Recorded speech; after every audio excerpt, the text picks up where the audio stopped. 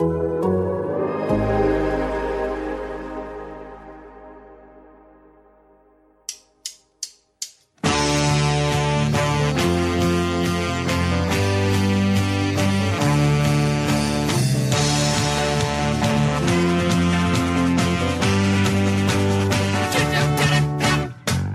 to the Total Soccer Show and our latest batch of delicious listener questions, fresh from the oven of our inbox. Today, we're tackling the tough topic of turf. We'll look at why Man City can't quite go the distance in the Champions League, and we'll hop in our DeLoreans, gun it to 88, and discuss the one historical goal we would stop from going in. My name is Ryan Bailey. Joining me today, a man who doesn't rock badly, he doesn't rock adequately, he rocks well. Taylor Rockwell, hello. I do. I try to rock at least above average, generally speaking, and then I try to rock well when I have the energy. So generally, you do rock well, just to confirm. I mean, for as much as a person who has trouble keeping beat and rhythm can rock, yes, I rock well. Oh, gosh. Not much determinism has let me down there. Let you down, rather, I should say. Man, I just say, just don't let me play, like, drums on Guitar Hero or Rock Band or whatever it is, and I think we'll be fine.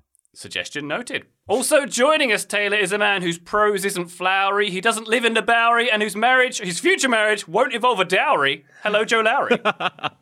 Ryan, these name-based intros are great. I'm really happy with that. I think they should come back, although I'm not sure you can do anything else with Taylor's last name. Maybe his first name. Now I'm just stuck, though, going back to, Taylor, you talking about Rock Band or Guitar Hero. If the four of us, Graham's not here today, but Ryan, if you, me, Taylor, and Graham were to sit down and play Guitar Hero or Rock Band, what would our various instruments be? Because there's guitar, there's drums, there's vocals too, right? We could have a couple guitarists. I think we could actually make a full band here. Let's do it. I feel like I can answer this one pretty directly. Brian is vocals, Graham is drums, I'll take bass, Cy, and Joe is guitar. Okay. Deal. I do play a little guitar, not super well, but like enough to be competent in real life, and I think more than enough to be competent in Guitar Hero. So I accept my position, Taylor. Excellent. I'm glad you accepted it. And then Ryan, the rule for you would be that you have to accept that you have to wear the outfit that Dennis wears in Always Sunny when he becomes the band's frontman. So it's like a silver sequiny like romper jumper sort of thing with a flared collar. I think you'd look good in that. I think I'm picturing some 80s, maybe some Journey vibes going on. I like it. Very good. Let's get that arranged. And by the way, Joe, I thank you for praising my rhyming intros. I'm glad Graham Rutherford isn't here because nothing rhymes with Rutherford. Graham's not with us. He's actually on his way to the United States as we record. I imagine he's watching 6 screens at once, like he's got all of the row in his on the airplane tuned into different games. In fact, if he can't watch games for like 7 hours, what happens to Graham? Does he wilt? I don't know. I think he starts to melt back into the seat unless he can get everyone in his row to agree to put on different games at the same time. Hey, sorry, could you put on Serie A over there? No, sorry. Yeah, Channel 4. Thank you so much. I think of like the Arrested Development episode where Michael goes to the beach and instead of relaxing and having fun, he gets the group of kids to build his housing development so he can see what it will look like. I picture Graham just having everybody on the plane setting up like little soccer fields on their tray tables when they're down, provided they're allowed to be down, so that he's got multiple games to follow at once. He's live blogging the stewardesses serving the meals and such, I imagine, at this point. But Florida, beware, because the illest man in the world is about to land in your fair state. So, or he may have done already by the time you listen to this. But Graham, we look forward to your return, and we hope you have a lovely vacay. Gents, shall we get into some listener cues? Why don't we? Let's start off with some from Cigar Sira Majiri, who says, if you could spend one day with any coach of any team, who would you pick? You can assume you would get their undivided attention. They will train you just like any other pro in their team, or you can just choose to hang out with them and pick their brains. Who would you choose, and how would you spend your day? Joe, I'll come to you first. My brain immediately went to Jurgen Klopp, but I've made some more interesting choices. Did you go to Jurgen Klopp also? I did. He was the third member of my list, so I have 3. Jurgen Klopp is absolutely one of them. I will not be training or practicing under any of these managers. That is not how I'm going to choose to spend my time. If I was a little more competent and confident in my own abilities, we might have a different discussion, but I know myself and I know my strengths. So we're just going to chat for a while. Maybe we'll watch some film. We'll get to look at the tactics board a little bit. I'll get a tour of kind of their workflow and how they work. and what the facilities are like and all that good stuff. But no, there will be no actual soccering happening with any of these managers. Jurgen Klopp, I think, would be interesting because I think he has so many really strange but also motivational qualities to him. He seems like a very weird guy in a lot of ways, but also a really bubbly and energetic and motivational kind of person.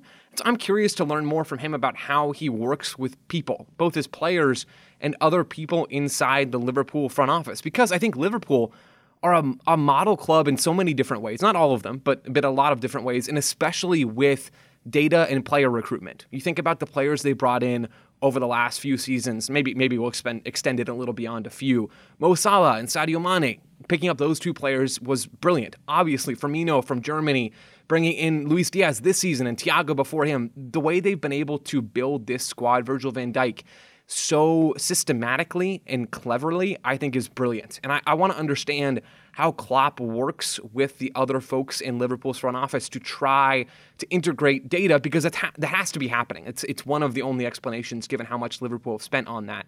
How he's integrating those things and working with those people on an everyday basis. I think that would be interesting. The other two quickly, I'll go through a little more quickly here. Julian Nagelsmann, another German. I just want a full day of longboarding 101 from Julian Nagelsmann. That's it. What's the form? What's the technique like? Can you possibly get any bigger wheels for that thing? I don't think so, but I'd like to ask.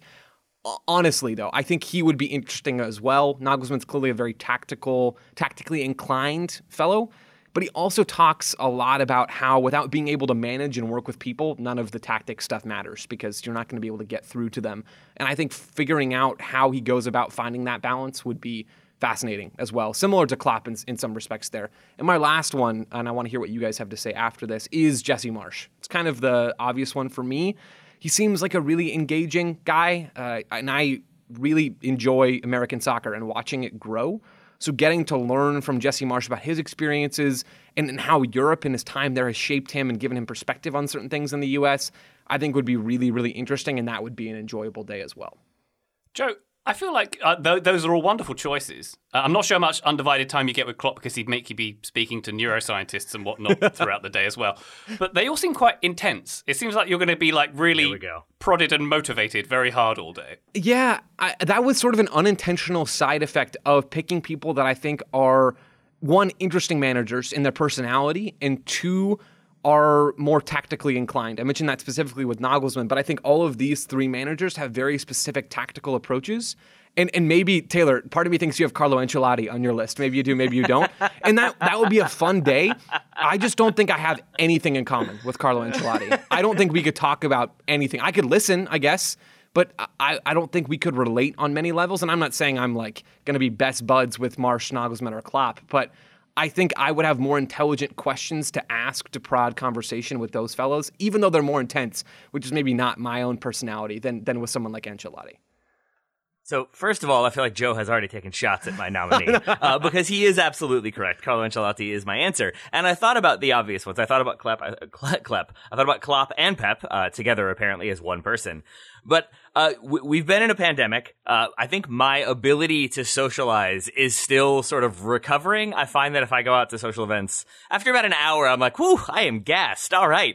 And maybe that's also just like getting older and babies and whatnot. But I don't know if I could handle the full attention of Klopp and Pep. I feel like I would be sort of like, oh man, this is a lot. Like I'd be tired really quickly. Like we're going to do another training session. We're doing another video session. You don't want to just like hang out and watch some TV for a little bit. So I think maybe I could roll with that. But Carlo Ancelotti would be really fun because he has the history and has had game-changing tactics at times, but then also has that sort of, if not jovial, then just like relaxed, calm disposition. I could pretend to enjoy smoking a cigar with him while we talked about the history of the game, but observing a tactic session, a training session, and seeing how he sort of goes about motivating players in a way that I don't think is so sort of in their face and direct coaching. I think it's more calm instruction is my guess, and I feel like that would be interesting to see because I come from a background in soccer of if you want to get your message across, you yell it as loud as you can.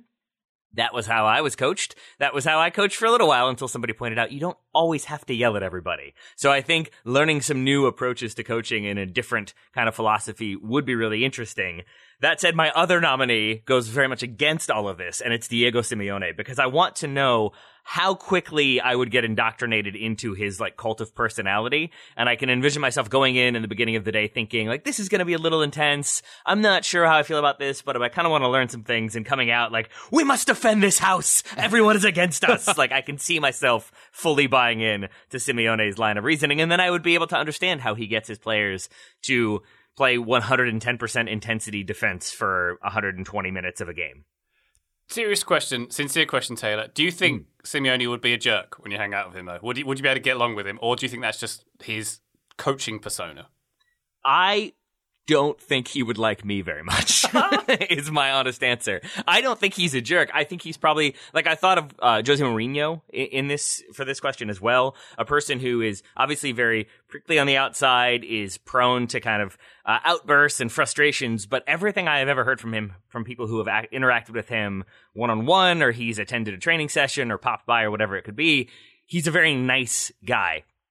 But I think that might be the case for Simeone, but I think I'm very confident that he is not as much of an emotional questioning sort of guy, and I feel like would be annoyed by how many times I say things like, I feel, when I start my questions. I don't know if that would go over so well with him. So I could see me asking him long-winded questions about emotional motivation, and he would be like, I don't know what that means. I yell at them. Let's get this over with. Like, I could see me annoying him by the end of the day, and maybe that's how that would end up playing out. Taylor, unless you're feeling your enemy's blood like soaking out of their body, I don't think Diego Simeone wants to hear it. Or feeling your own groin as you grab it in celebration. Yeah, exactly. That was way better. That was way better than mine. I guess you're not spending your day in therapy with him, I suppose, is what you're getting at. I smell a sitcom right there. There you go. There you go. Speaking of sitcom, I've gone for a couple slightly out there choices. My choice the first would be Sean Dyche. There is another podcast out there. Believe I was really shocked to discover there's more than one podcast out there besides this one. It's called the High Performance Podcast, which has high-performing people in their respective fields being interviewed by a British journalist called Jake Humphrey.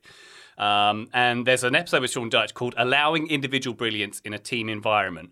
And I have to say, it completely changed my opinions of Sean Dyche, who I've sort of tarred with the brush of, Groff Northern, 4-4-2, let's eat some worms. And he's got quite a few more layers than that. He came across really, really well. He's obviously a great man manager and someone who is very insightful, someone who has obviously did do a really good job with Burnley. He's kept a bang average team in the Premier League for as long as he did. I think he'd be fascinating. And to spend my day with him, I'm going to go fishing. We're going to be on a boat, just the two of us. And I just think he'd be... Maybe we wouldn't use worms as bait. I was going to say, that's a risky move, Ryan.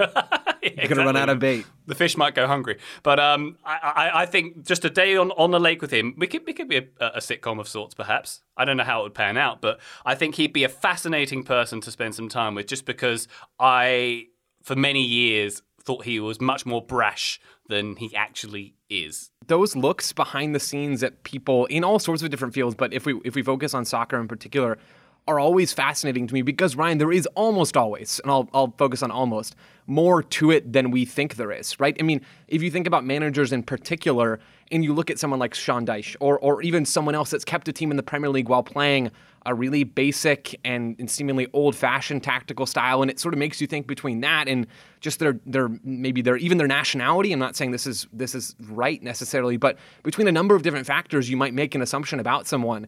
But then you hear them speak and you realize it takes a lot more than what we see to have success. And success for them might be staying in the Premier League. But to have success over a sustained period of time, there is almost always a lot more depth to those individuals. And I think getting a look at some of that stuff is really interesting. So I hope you guys have fun while you fish. Where are you going? What body of water? I've never been fishing before. I don't know. I don't know anything about fishing. Maybe he'd teach me. I bet he'd be a good fishing guy. There you go. Yeah. Make it Lake Como if you're going with a lake, and then you can have fancy with Sean Deitch. I feel like Sean Deitch in Italy is what we all need to see. Ryan, I really like the idea of doing a task while spending the day with a person, because that moment where I feel like I'm just like relaying all of my social awkwardness. When you're talking to a person one-on-one and it's gone on for a while and you reach that point of like, should I keep making eye contact with them? Do I look away? Okay, now I got to look back. Oh, now they've looked away. Like, I think having a thing to do removes some of that awkwardness, and it also gives you a way to get into the conversation more easily. So I like the idea of watching a game or fishing or like gardening in the backyard with somebody. Whoever gets placed on gardening leave most recently, we can actually do some gardening with them and find out what it's like to be sacked, but not officially sacked. I think anything that gives you a task that distracts from some of that intensity is maybe the way to go. So I'm now amending my answer to, I want to do gardening with Diego Simeone. There we go. Wow. I feel sorry for those beds, those flower beds. That's all I can say. He's just. My mom always told me that like you're supposed to sing to plants when you transfer them. To like, I guess like they respond to it theoretically, but I like the idea of Diego Simeone just berating his plants into growing faster, and then they actually would. Yeah, Prince Charles famously sung to his plants. Yeah, very good. That's not good company. That's not good company for me. One other choice I have, I'm going to lay on you. A very slight tangent, because Cigar in his question says you could spend the day with any coach of any team. I've gone non-soccer. There is a gentleman in Formula One called Toto Wolff. I don't know if either of you are familiar with Toto Wolff, but he is the team principal, the coach at Mercedes. And if you've watched Drive to Survive, you'll have seen a lot of him.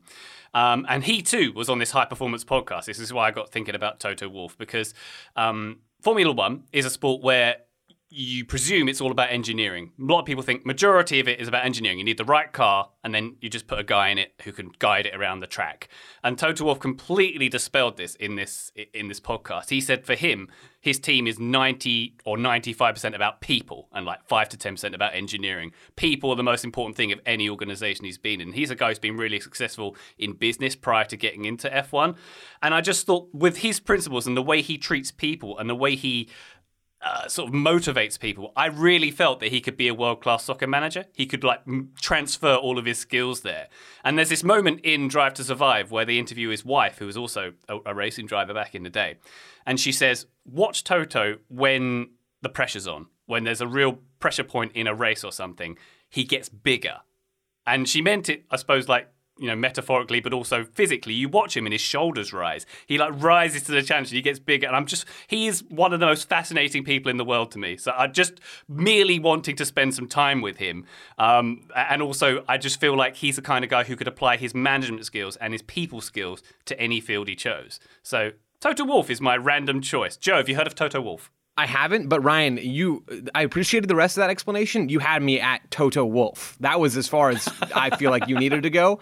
Never heard of him, but now would like to become his best friend. I will be crashing your day date.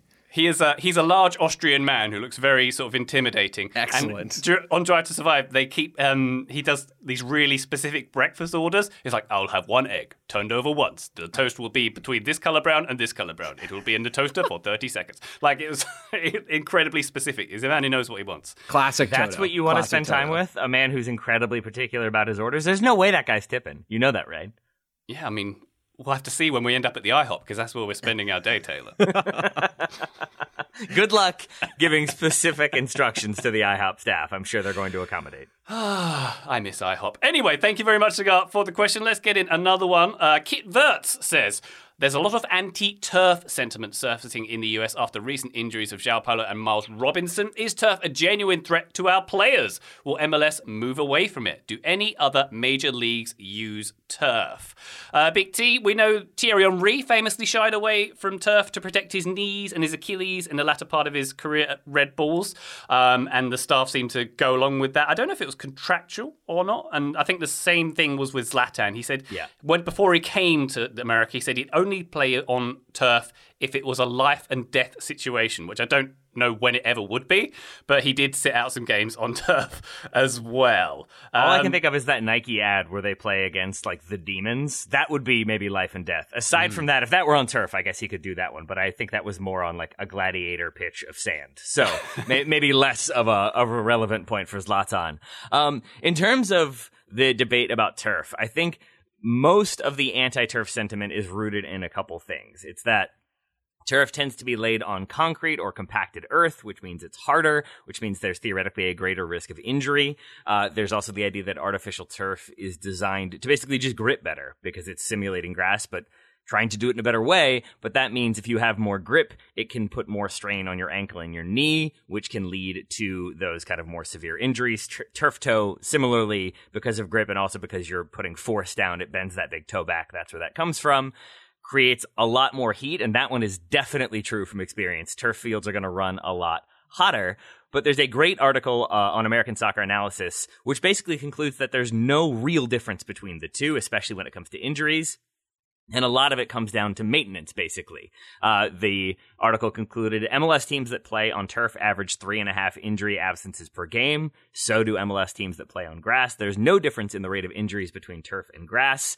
But turf fields are actually more expensive to maintain on average than grass fields. Facility owners will often neglect that maintenance, though, because there's the idea that once you've put turf down, you don't have to water it, you don't have to mow it. It just is there, and you can schedule games on it, but you are supposed to do maintenance. The inclusion of those like little rubber pellets to start, and they've added new fibers like coconut fibers now. That's meant to soften the blow. It's meant to give it more cushioning, but you have to rake that out and make sure it's evenly applied. Otherwise, it loses some of that like efficacy, I guess. And so basically it's poorly maintained turf fields that I think become the problem more so than just turf field in general. Ultimately, I think it's basically just that it feels weird to play on turf. It's not natural grass. Soccer is a sport that we think of as being meant to be played on natural grass.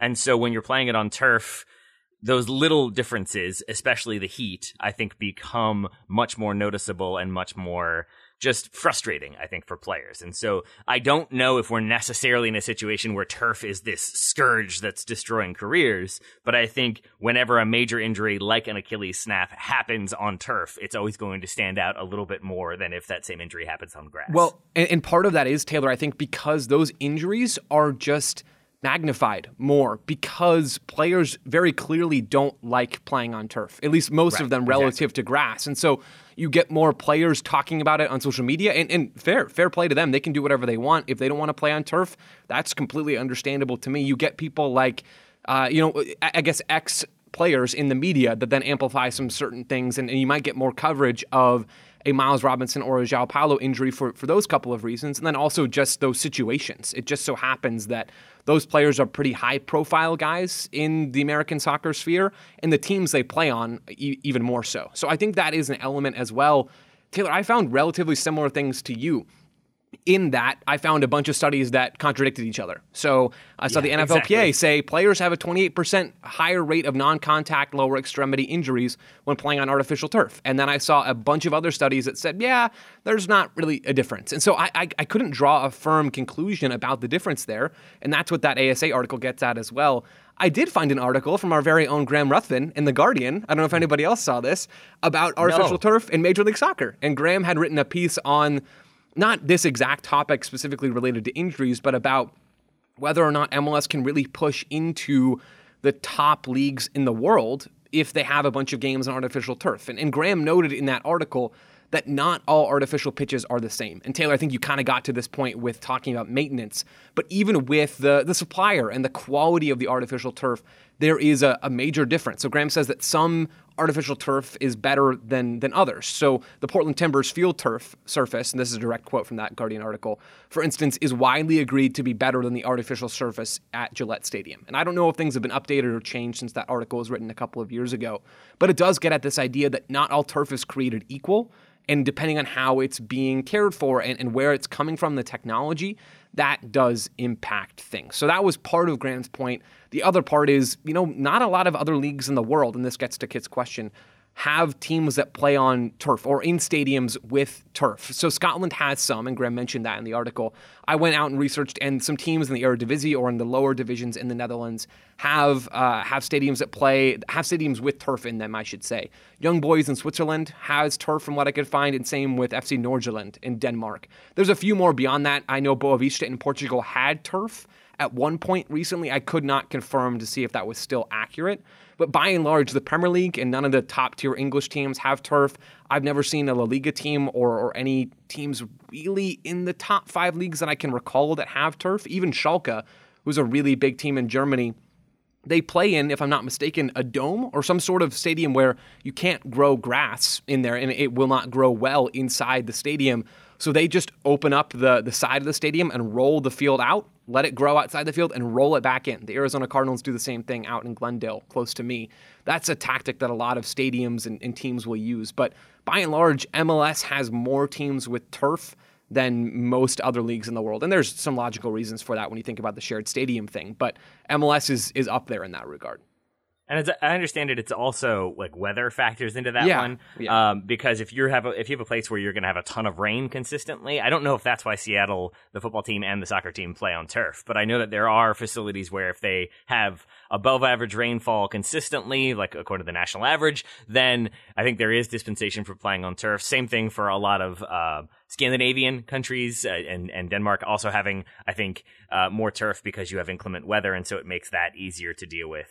I'm assuming that is the case. I have not done the science of weather and turf. But I think ultimately, Joe, to your point, it's not that widespread, and I think it never will be because it does feel different. And I think whether or not it is playing on turf, you aren't as certain. I know for me, even like playing on it regularly, there's just that feeling of like, is my foot going to grip here? Is it going to bounce the same way? Is it going to be the same? There's just a little bit of hesitation in the way I play, at least. Maybe that's not the case for other people, but for me, and I can see how that leads to more injuries, because if you're going into a challenge or like, and you're not fully thinking about making sure you win the ball and don't get the player, but you're like, oh, I hope I don't lose my footing in the wrong way. You're just not as focused as you need to be. Your brain isn't as locked in as it might need to be.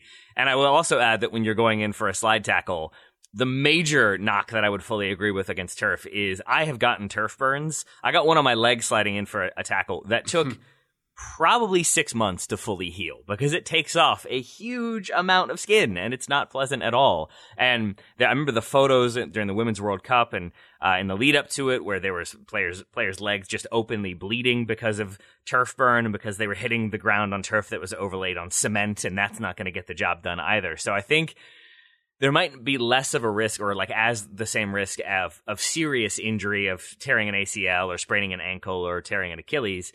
But I have to believe there is a much higher level of surface injuries that you can play through, but they're going to be uncomfortable and painful on top. So I think that's also always going to be a knock against turf until they continue to refine that technology. I think the point, Taylor, is which what Graham's article said, is that not all turf was created equally. But you can also argue that, you know, in conditions where the pitch is frozen, you're going to get solid ground there as well. So it depends on the weather conditions as well. I remember a conversation I had with my friend Jimmy Conrad, my co-host on Kick TV back in the day, who said that all MLS players hated playing in Montreal at the Olympic Stadium because that had like solid concrete and it had very little give on the surface they put on top of it, whereas some surfaces were a lot more forgiving than that.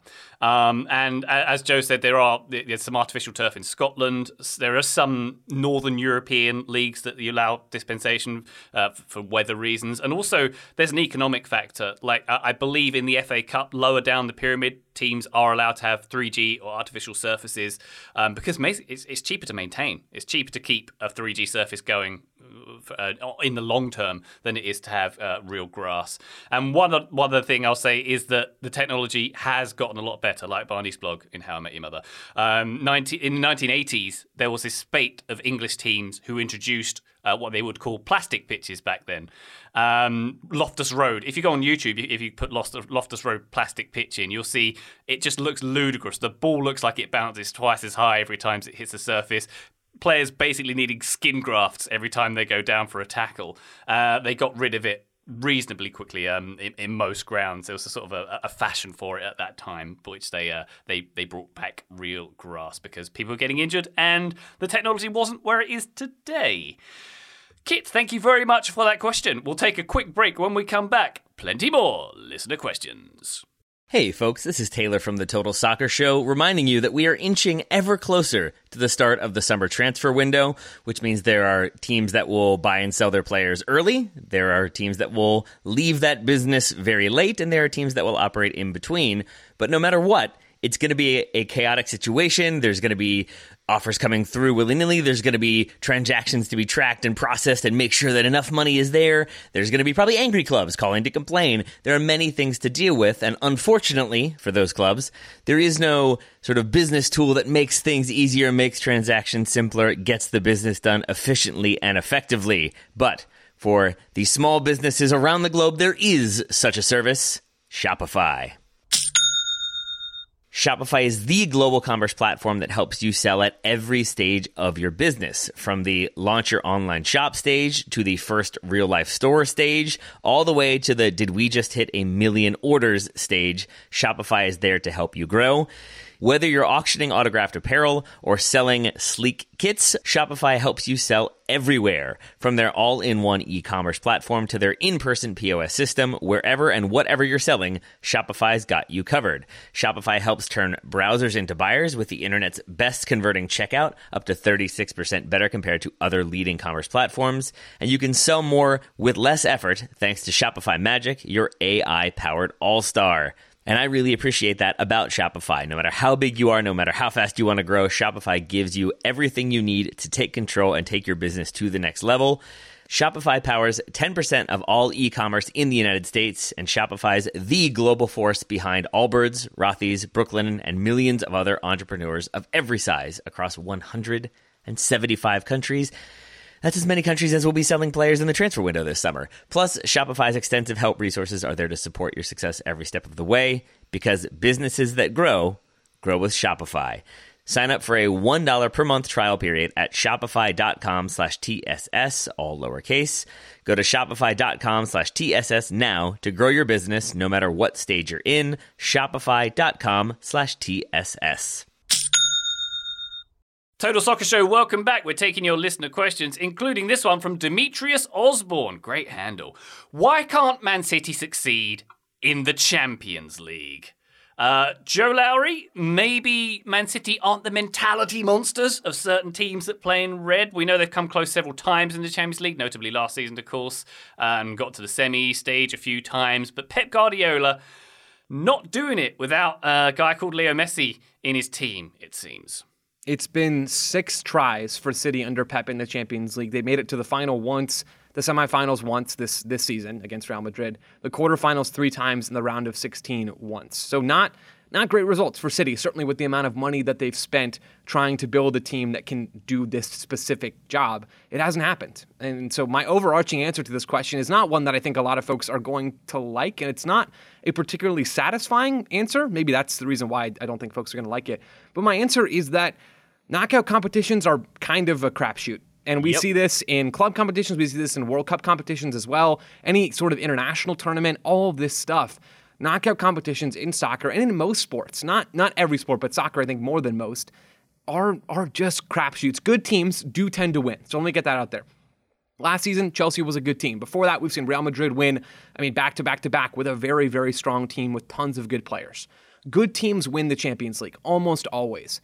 But even when one good team wins, a lot of other really good teams are going to lose. That's just how this has to work. And it happens with City that they've been one of those very good teams to lose 6 times under Pep Guardiola. And I know that feels like, okay, if it happens once or twice, I guess I could understand. If it happens 3 or 4 or 5 or 6 times, it starts to feel a little shady. And I do hear that. And I think there are some other underlying reasons here. I'm not trying to say that City have been flawless in the Champions League. Going without a number 6 last year in the final against Chelsea was a curious choice from Pep Guardiola.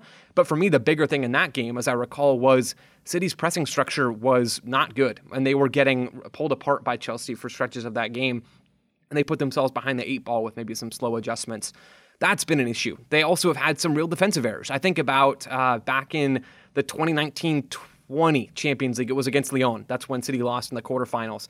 Kyle Walker just not tracking back really at all on Lyon's opening goal. That puts Lyon ahead, and City never fight their way back, and they lose 3-1, I believe, in that game. That's just one example of an individual mistake that can sink any team, and it happened to sink City in that particular game. So there have been some maybe tactical mistakes or slow adjustments, and there certainly have been some individual errors, but I still keep coming back to the fact that winning the Champions League is really hard. And City have had some pretty rotten luck and some poorly timed mistakes, But I think the real reason is winning knockout competitions is extremely difficult. And for every one excellent, very strong team that wins the Champions League, there's going to be 3, 4, 5, 6 other very good teams that don't win. And City have happened to fall into that latter category every single season under Pep Guardiola. Yeah. Joe, my first note was it's really hard to win the Champions League unless you're Real Madrid. And then it's apparently very I was going to jump in.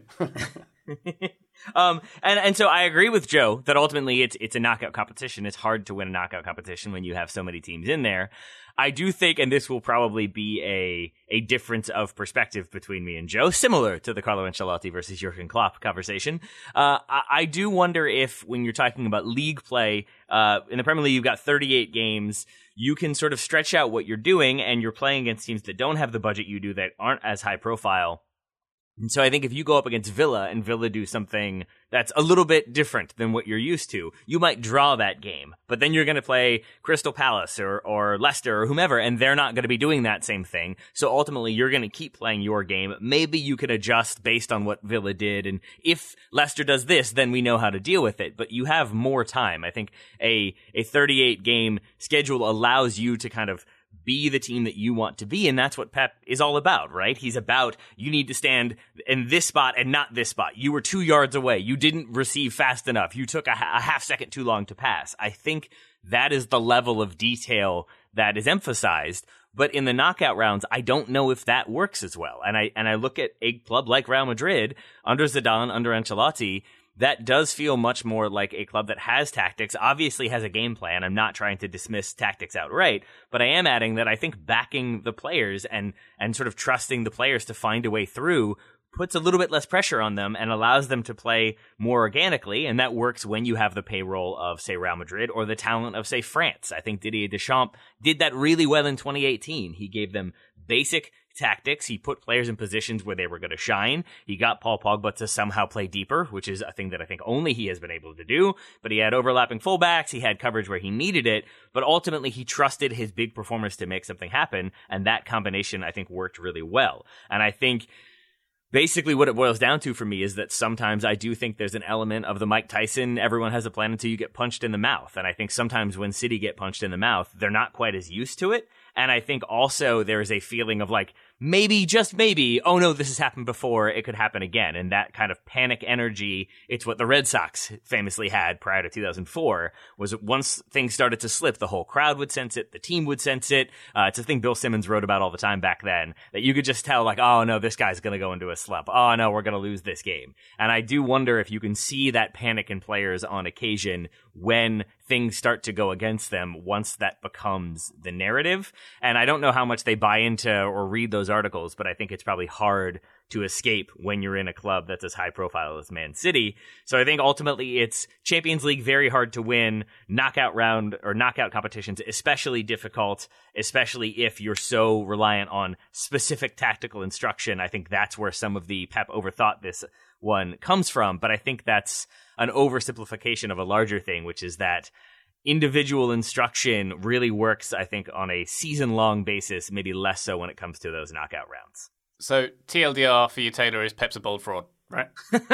Absolutely not. I love me some Pep, as painful as that is to say. Yeah. And I think why I'm sort of like had a hard time with this question, and I'm guessing similar to Joe, it's that like you can make an argument that, yeah, City probably should have won the Champions League. They have the money they do. They've been as successful as they have been in the Premier League, and yet they still haven't won it.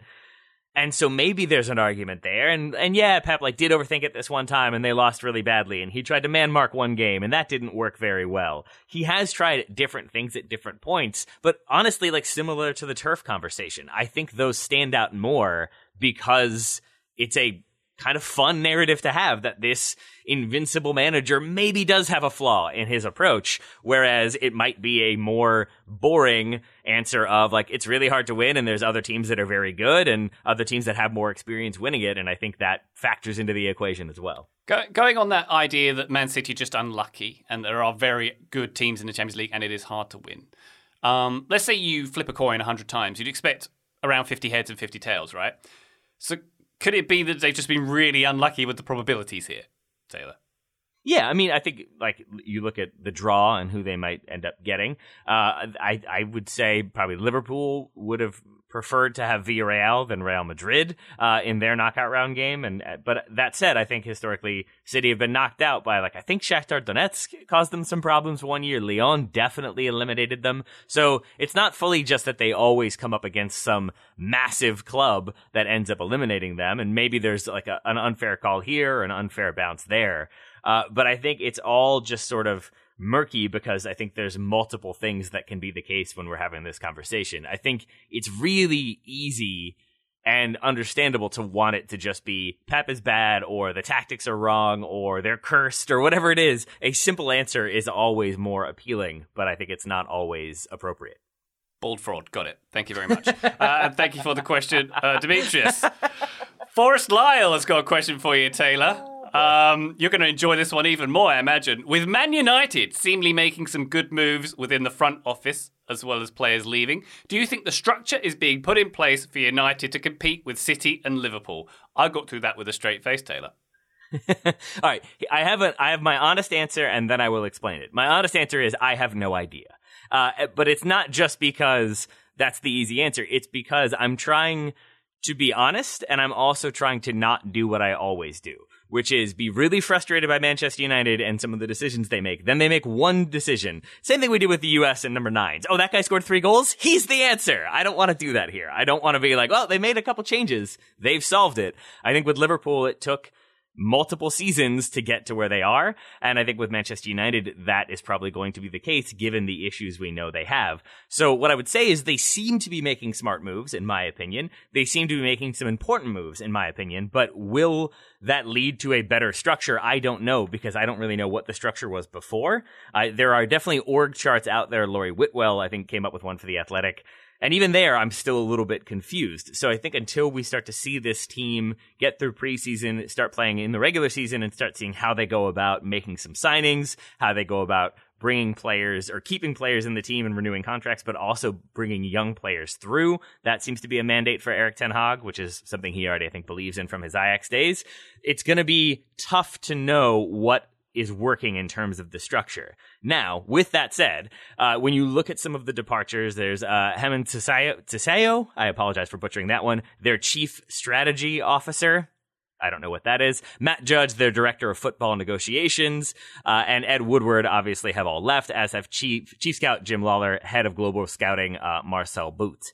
Or probably Boo. But the big one would be Tsayo, Woodward, and Matt Judge all worked in adjacent offices at United's headquarters in, I believe, London, and were all very heavily linked. And so it does seem like people connected to Ed Woodward and his sort of trusted people in the club are resigning or moving on to greener pastures, and I think reading between the lines, I would guess being given a check with a lot of zeros to say that they are happy to move on to greener pastures. And so that does seem like some of the areas that have not worked as well, people that have not worked as well, are being moved on. But will the new structure coming in work better? I don't know, because I thought the Ralph Rangnick appointment was meant with an eye towards figure out what isn't working, streamline things, get rid of some of the dead weight, and basically provide a lot of blueprint and foundation for when Ten Hag comes in, they can work together. And I don't really know if that's actually going to be the case. It seems like Rangnick is not particularly popular with the players and maybe with some of the front office people. So even there, it feels like some of the structure that we or I thought might be there might not be there. So I think there are smart moves being made, or at the very least, there are moves being made that are meant to correct things. But I don't know if those will end up being the right ones that provide that structure that I think Man United fans would want. It's too early to tell right now, right? I mean, that's basically where we are. Joe said it better. No, Taylor, that was a great explanation. and your point about some of Woodward's close working associates, and including Ed Woodward himself, moving on in some of the restructuring in the front office. There's a director of football, Darren Fletcher as the technical director. There have been moves made in that front office, and that's where Manchester United have to start, right? We've seen too much aimless player acquisition and maybe even coaching acquisition as well over the last X number of seasons. There's been too much of that, and they need to start having a more cohesive plan. That's what sets Liverpool and Man City, but both of those clubs really, apart, is they have a very clear plan and structure and identity. Manchester United doesn't have that right now. They just don't. And I think we're too early in this process to tell if these are good moves being made. But Taylor, your point about them making moves in the first place, I think is exactly right. They are doing some things. Now, on the player side, I know Forrest mentioned some players leaving. Have you guys seen that? I have not seen that. I know there are players that are out of contract at the end of the year. Paul Pogba, Jesse Lingard, Edson Cavani, Juan Mata, they're all out of contract according to the transfer market. I haven't seen any player announcements one way or the other, really, certainly any major player announcements one way or the other. I think that will be a pretty telling next step. We'll start to get a little more information when we have an idea of what Man United's roster strategy is and their player acquisition strategy and what types of players they're targeting. And as this summer goes on, we'll have a better picture of what this team is going to look like and maybe have a better understanding of how they might set themselves up to eventually compete with City and Liverpool. But right now, we're in sort of the testing, trial, wait and see period with Manchester United. And Joe, I'm really glad you brought up the players leaving aspect of that question, one that I'm going to be honest, sort of overlooked. Because you're right, I don't think there's many players linked with transfers away. I think it is players out of contract and being allowed to move on, or being told to move on, maybe more appropriately. And that is, I think, a notable difference. As I understand it, Ed Woodward was a big fan of the renew a player even if you're not going to play them for multiple years so that their value is increased, because if they only have a year left on their deal, they're going to be much, much cheaper than if they have 4 years on their deal. But what that ended up doing was he kept having to give players raises, and that's how you start to get into Phil Jones making way more money than he should be making, but he has a 5-year deal, because you're trying to kind of preserve that value. But I don't think that was or maybe that's the right move on occasion, but it is not the right move every single time, and that seemed to be what they were going for. So I would say even that some players are being allowed to run down those contracts and leave on freeze, like that for most clubs would be a bad thing, or a thing that's being done intentionally in Bayern Munich's case and Robert Lewandowski. But I think for Manchester United, it's a sign of like, oh, okay, so we're not just going to keep paying people £100,000 a week to never play football for this club. Maybe that is a positive development, but again, that's a maybe. We'll have to wait and see. For me, what's fascinating about Man United is that it bucks a trend. It shows that money isn't everything in soccer. We're led to believe that if you've got loads and loads of money, you do great. Whereas what's really true is you need loads and loads of money, you need culture, you need identity, you need leadership, like Joe was talking about there. And that's absolutely what Man United lack, isn't it? And for me, the answer to the question is I don't think the structure is being put in place, because I think Man United year in, year out just do these slight knee-jerk reactions at various tiers of the club. But it's still the same at the top, and the culture comes from the top, the identity comes from the top. And until that changes, I don't think anything else will. I think they'll still be concerned with selling tomato juice to their Eastern European tomato juice partner rather than, having an actual identity on the field. So for me, I am maybe I haven't seen enough evidence that a real structure for real concrete change is being put in place. Yeah, I mean, think about like the biggest clubs in the world, and they either have a person making decisions who is a known name, Florentino Perez with Real Madrid, or Rummenigge or Hoeneß, or now Kahn with Bayern Munich. You're going to have those names, but otherwise you have a manager who's been there and has that profile. And that's what City have with Pep. That's what Liverpool has with Klopp. I think for Manchester United, that was Sir Alex Ferguson. When we did that 101 on him, a thing I hadn't fully realized is how he slowly grew into basically making every single decision. But if he trusted a person to kind of continue with his vision for a thing, then he was happy to delegate that and move on to something else. But you have to have that central figure, be it a front office person or a manager, who can be the lightning rod for any sort of like major moments, but also can be the figure that sort of guides the way the club is perceived publicly and probably privately. And so until Manchester United are able to have a coach who is there for a couple seasons at least and feels like will be there for long enough to establish a philosophy and to weather some of that criticism, I agree with you, Ryan. I don't think just bringing in new executives is going to be the change that's necessary. I think it's much more of a slow process built on familiarity and consistency, and you sort of grow towards being able to win games regularly versus parachuting in personnel and players and then hoping they figure it out. I don't think that works quite as well. Yeah. Unless Man United bring in Toto Wolff. Well, that should solve it. Game changer, baby. Everybody better cook those eggs precisely. One flip, people. One flip. As long as the canteen knows the kind of bread, the kind of knife, the kind of butter he needs on his toast with his egg, everything will be fine. Thank you very much for that question, Forrest. We'll be back with more after this short break. This episode is brought to you by LinkedIn Jobs, who would like to remind you when you're hiring for your small business, you want to find quality professionals that are right for the role. You don't want to end up with Ryan, Graham, and Joe. Just kidding. Just kidding. Very much just kidding. Because I was very fortunate to have the three of them all join the show. And I had existing relationships with all three of them that allowed me to know that they could handle the amount of work that would be required, that they could be diligent in their tasks and be very effective on mic. And all three of them are. But again, that's because you have the existing relationship. If you don't feel like you have that with potential hires, then LinkedIn is going to make it very, very easy, and they're going to make it feel like you're connected to that person. They have a vast network of more than 1 billion professionals, which makes it the best place to hire because it gives you access to professionals you can't find anywhere else. But when you are setting the requirements and making it very specific as to what you're looking for, you can very quickly narrow it down to find the right candidate for that position. Hiring is easy when you have that many candidates. So easy, in fact, that 86% of small businesses get a qualified candidate within 24 hours. And LinkedIn is constantly finding ways to make the process easier. They even just launched a feature that helps you write job descriptions, making the process even easier and quicker. 2.5 million small businesses use LinkedIn for hiring, and you can too. Post your job for free at linkedin.com/TSS. That's linkedin.com/TSS to post your job for free. Terms and conditions do apply. Thank you very much to LinkedIn for sponsoring today's episode.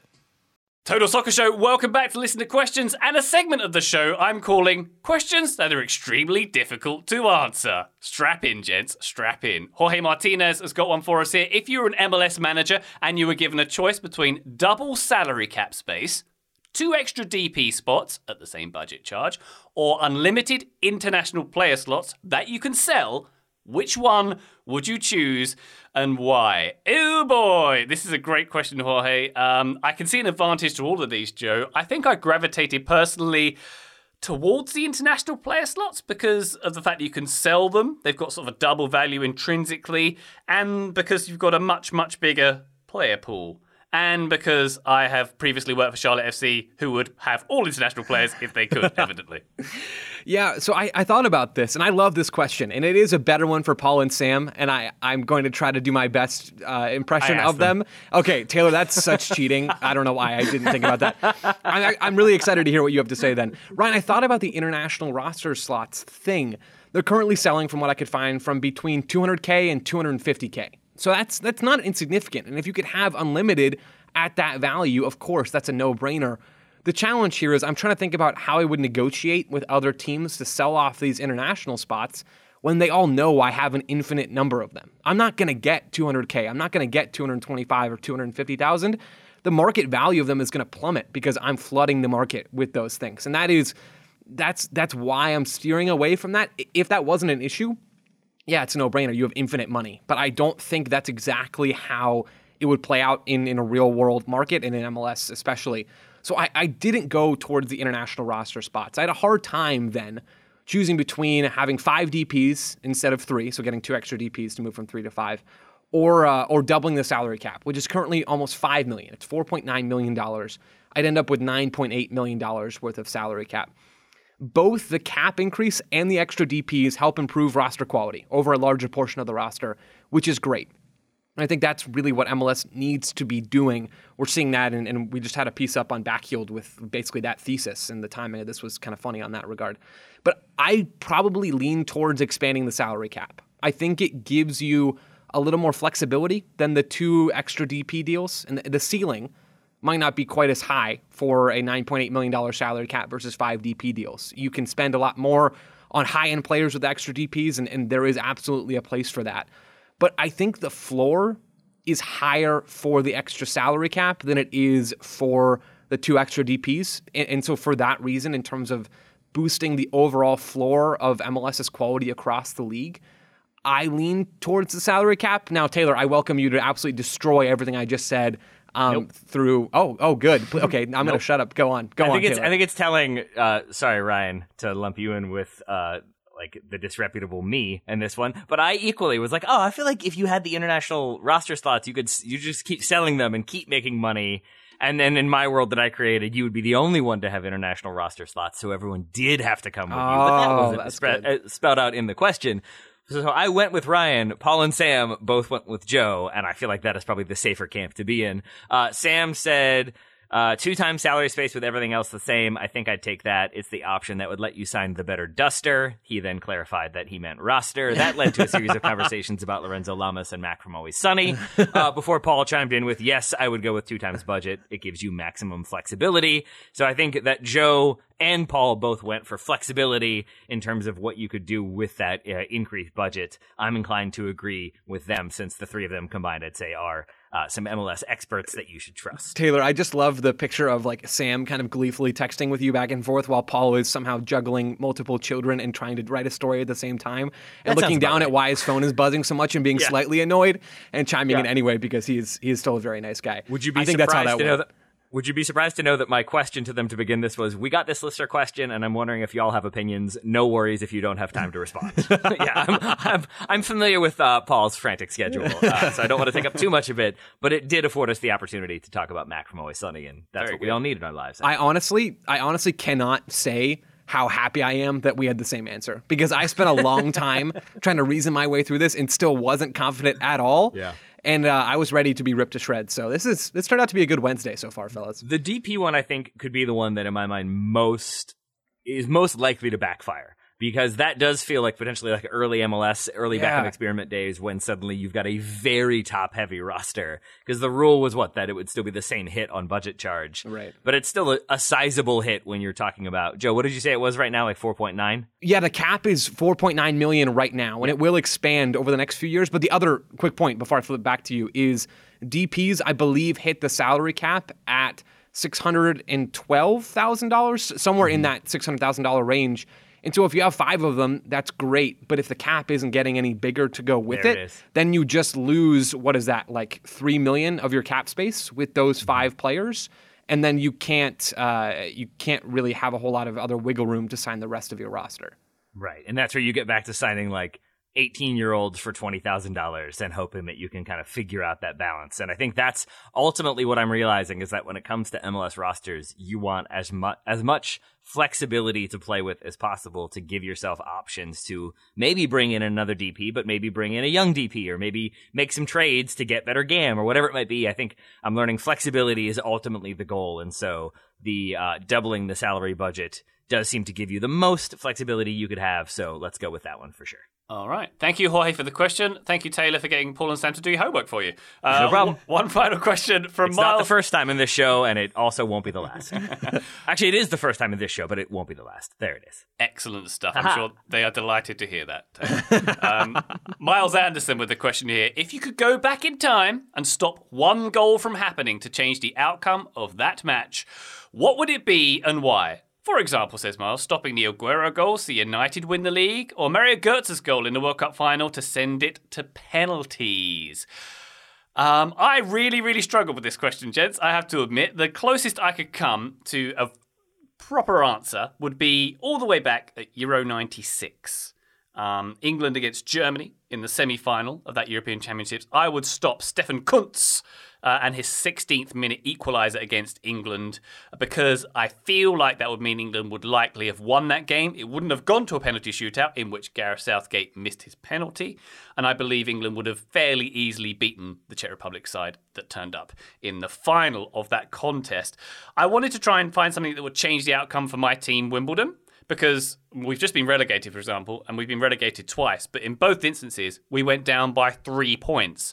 So one goal wouldn't ever have swung that outcome. So I've really struggled here. Joe, where did you go with this one?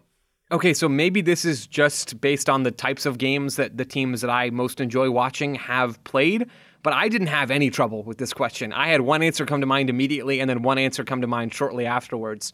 The first one is Alvin Jones's goal for Trinidad and Tobago against the USMNT in 2017. This is the game in Cuba. This was the last World Cup qualifier for the U.S. in that cycle in the Hex. The U.S. had just beaten Panama 4-0, and they had a 90-something% chance to qualify on October 10th, 2017 for the World Cup. Basically, all the U.S. had to do was draw. And as we all know, that did not happen. The first goal was an own goal from Omar Gonzalez. The second goal was an Alvin Jones goal from like 8,000 yards out that Tim Howard couldn't quite get to. It's in the 37th minute in Couva, and it put Trinidad and Tobago up 2-0. The U.S. pulled one back but could not fight back for the draw. If Jones hadn't scored that goal in the 37th minute and Christian Pulisic still scored his goal in the 47th minute, we're looking at a draw and we're looking at the U.S. finishing third in the Hex and going to the World Cup. Now, I think they would have gotten absolutely clapped at the World Cup. That was not a good U.S. team. There is a chance we would have seen Tyler Adams and Weston McKennie in sort of an infusion of young talent. Maybe that would have helped. I still don't think they would have done well in that World Cup. But either way, for the effect that had on American soccer, I am getting Tim Howard about 6 inches closer to that ball, or maybe a foot closer to that ball, and not letting that Alvin Jones goal find the back of the net. My other answer quickly is a little more under the radar. It's Luke Spencer's goal in the 62nd minute for Louisville City versus Phoenix Rising in the 2018 USL Cup. It's the only USL Cup that Phoenix has ever been in, and I was excited about this game. Guys, this was before I started covering Phoenix Rising in person. I remember watching it, I like to sit on the floor sometimes when I watch soccer games, laying down. I got some pillows to prop my head up. I'm watching it on TV. I'm excited. It's the first championship game. Whoa, Joe, you lay down to watch a game? Why not combine the best of both worlds, laying down and watching soccer? Feels right to floor? Me. Yeah, I don't know. Yeah. Sometimes I like to be close. I want to be close, Ryan. I don't have very good eyesight. Anyway, we can come back to that. It was their first championship game. Drogba up top, Solomon Asante on the wing, two of the best players that have ever set foot in the USL. Some other legit talents on both sides of the field as well. And it's 0-0 in the second half. It's the 62nd minute. It's a Louisville City corner. And Luke Spencer scores a nothing goal for Louisville. No offense, Louisville fans. And Phoenix Rising lose 1-0. I was sad. I would take that goal away, and maybe Phoenix Rising would win. The end. Joe, I had Alvin Jones as well. I struggle with that one because I think a lot of times those moments that we hate are important because they give us like that kind of base layer negative thing that we never want to go back to again, and that is definitely how I feel about Couva. But at the same time, like, you want those big moments to lead to dramatic change, and that's what happens with Germany when they do really poorly. They go back and reinvent their entire, like, basically youth structure. I forget what the Das Reboot, the Raphael Honigstein book, is all about that. And I don't know if we can say U.S. soccer necessarily did that. The failure to qualify leads to Sunil Gulati stepping down. Carlos Cordero wins that election. Then he eventually stands down, and now here we are. You have Greg Berhalter come in after a year, and it's under Dave Sarachan, and so in the end, it's not as though that led to sweeping change. And so though I think there has been some change and some adjustment since that failure to qualify, ultimately, I agree with you that I wouldn't mind Alvin Jones maybe putting that one wide. I think because it would definitely make the lives of fans way better, and I think maybe leads to less negativity around the national team at present. It's also, to my mind, like, the last time we saw Tim Howard play for the U.S., or if not one of the last times, certainly in a competitive game. And that feels weird for a player who was so important to the United States for things to end the way they did for him. And we've talked about it previously with Altidore and Bradley as well. So I think for those kind of three long-standing servants of the U.S. men's national team, for that to be their sort of major final moment doesn't feel right to me either. So even if that meant that they qualify, they kind of limp into qualifying, they figure some things out, as you said, maybe there's a couple new faces in there, and then they end up not making it out of the group. I still think that probably leads to some changes for U.S. soccer overall. So yeah, ultimately, Joe, I agree with you. I think that's the one I would change. If I could take away a goal or maybe add a goal that wasn't scored, that's what I would maybe prefer to do. And I would let that goal that should have stood for the United States in 2002, that Torsten Frings handballed off the line, I would let that stand, and it's 1-1, and we go to extra time. And I think there's a chance the U.S. finds a way through in the end of that one. And it would be fascinating to see how far the U.S. could have gone if they'd gotten past Germany and Torsten Frings being a cheater. Well, I think it opens up a lot more if you question if you were allowing a goal rather than stopping one. I think that's where I found the real challenge in the question. But an excellent one it was from Miles Anderson. I don't. You wouldn't stop Aguero scoring? Maybe have Manchester United win that 2012 Premier League, Taylor? I mean, it's just such, like, if you're going to have Man City win that title, it's such an iconic way, and that call is so great, and it also sort of felt like maybe writing on the wall a little bit, but I think that's also the thing that motivates Ferguson to go out and get RVP, and it changes things a little bit from there. So maybe that was like had some positive to it, but also it's just such an iconic moment that I would have a hard time removing it. Similarly, like I thought about getting rid of the Hand of God moment, so then Ryan has one less thing to complain about when it comes to the World Cup, and you only have Maradona dribbling through the entirety of England. But that those two things happened in the same game, it makes them better because like the amazing feat of skill combined with the amazing moment of cleverness and cheating, like you Don't can't call it have one without Taylor. the other, otherwise Don't- they become too much. Take that cleverness word out of your mouth. It's not clever. It was clever. It was clever. Just ruthless at the same time, but ruthless cleverness can still be a thing. That's pretty much Bobby Warshaw's entire career. All right. Thank you, Miles, for that question. Why don't we do a very quick bonus? A very, very quick one from Jacob Court. It says, what is the worst soccer-related wager any of you have placed, and where does it rank in relation to the one Ryan made on Manchester United to win the Premier League this season? That is a thing I did at the start of the season when Man United had Ronaldo and Varane and Sancho, and I was feeling all They still hopped have up on those United. players, Ryan. They do still have all of those Yeah, players. we have the benefit of hindsight now as well, don't we, Joe? That's the thing that we have that I didn't have last summer. It is funny that you did phrase that as like back when they had those players and that was going to be the difference. It's like they're still there. They just didn't make a difference. Back when they recruited those players, and I was feeling all, Harry Maguire's very solid kind of mood that I was in. And anywho, I don't think I've had a worse bet than that in hindsight. I don't know how deep Gamblor has his claws into either of you, but Joe, any wagers or propositions that have been worse than that, or predictions? So I've done very little soccer betting in my time. I've done a little wagering on MLS here and there, but nothing that is really super embarrassing. The worst prediction I can think of, I make it a life policy to try to make as few predictions as possible. And Ryan, you do a good job of pulling some out of me. And the one that I keep coming back to is earlier this season in the Premier League. I rib you for thinking, Man U were going to win the title. I think Graham and I both said, sorry, Graham, to loop you in here, that Chelsea were the favorites, and we thought that they had a really good shot, or maybe that we even thought they would win the title this year after winning the Champions League last year. And they are so clearly behind City and Liverpool, just like everyone else in the Premier League, that in hindsight, that prediction just looks so foolish. And I kind of knew that even like a month afterwards, but it was too late, and I was just hoping for a Chelsea resurgence. That was never going to come. City and Liverpool were always going to be the better teams in this league this season. So, Chelsea, sorry if I jinxed you on that one. That was not my finest moment. I kind of wish it had gone to an even more extreme level of you and Graham predicting like Roman Abramovich will be celebrating on the pitch at the end of the season and really, really made it an extreme level of prediction. My worst prediction ever would be, I've talked about it many times, pretty much guaranteeing that Fred, not that Fred, but the other Fred, would be the top scorer, the Golden Boot winner at the 2014 World Cup, because I thought Brazil would have an incredible tournament. I thought he would finally be the answer to their goal scoring issues.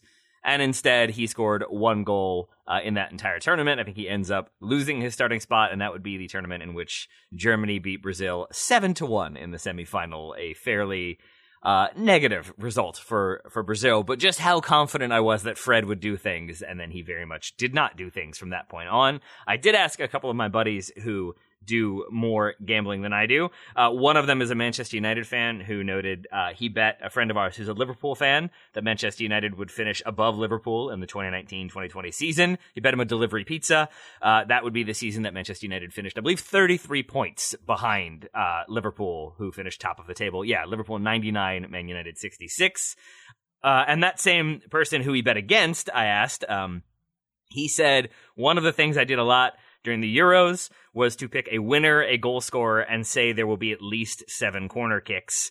I think that was like the prop bet that intensified the amount that they could earn. But instead, they kept getting the winner and goal scorer correct, and then there kept being 5 corner kicks or 6 corner kicks. So he said, routinely betting that there would be a certain number of corner kicks and never, ever having that come close, because there were only 4 corners in one game was an insane thing to do, and so he cites that one as betting on too many corners. My other buddy says backing Manchester United against Liverpool, and I feel like that is always a fool's errand these days. Wow. Yeah, your Fred bet reminds me of the 2014 World Cup, where I also made a couple of terrible calls in a prediction piece. I believe I said the MVP of that tournament would be Bernard. the small Brazilian winger who I think I also said he'd go on to be like one of the biggest superstars in the game. He didn't. That didn't happen. That did not happen. Also, I said the top scorer I predicted in that tournament would be Ciro Immobile. Italy scored 2 goals in total. He did not score. So, yeah, I'm great. Predictions are hard. 2014 World Ryan. Cup was rough. It was rough. Yeah. It was for England, who finished even lower in that group than Italy did. Yeah. 4th place. And you have that to look forward to in 2022 when the United States and Scotland both advance at your expense.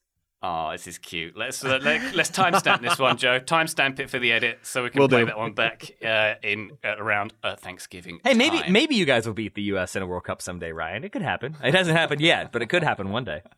I don't want to play this game. Yes, you are playing with fire, sir. I'm not going to disagree or agree. I'm just going Oh, to really? say. I thought I was playing with a mediocre team who don't achieve that much. Okay. I'm not going to be baited today, T. Not today. Yeah. Thank you That's very fine. much. I Thank mean, you very lots much. of people want to play Harry Kane who can't run anymore up top. That makes sense. And that Now concludes I'm just listener lying. questions. Now I'm just making it too far. Let's finish this podcast now before we get into utter chaos. Taylor Rockwell, thank you very much for everything apart from the last 10 seconds. Gareth Southgate's going to make a great Inter Miami coach. That's what I have to say. Joe Lowry, thank you very much. You got it, Ryan. And listener, thank you so much as well. We'll be back on the feed very soon, but for now, bye.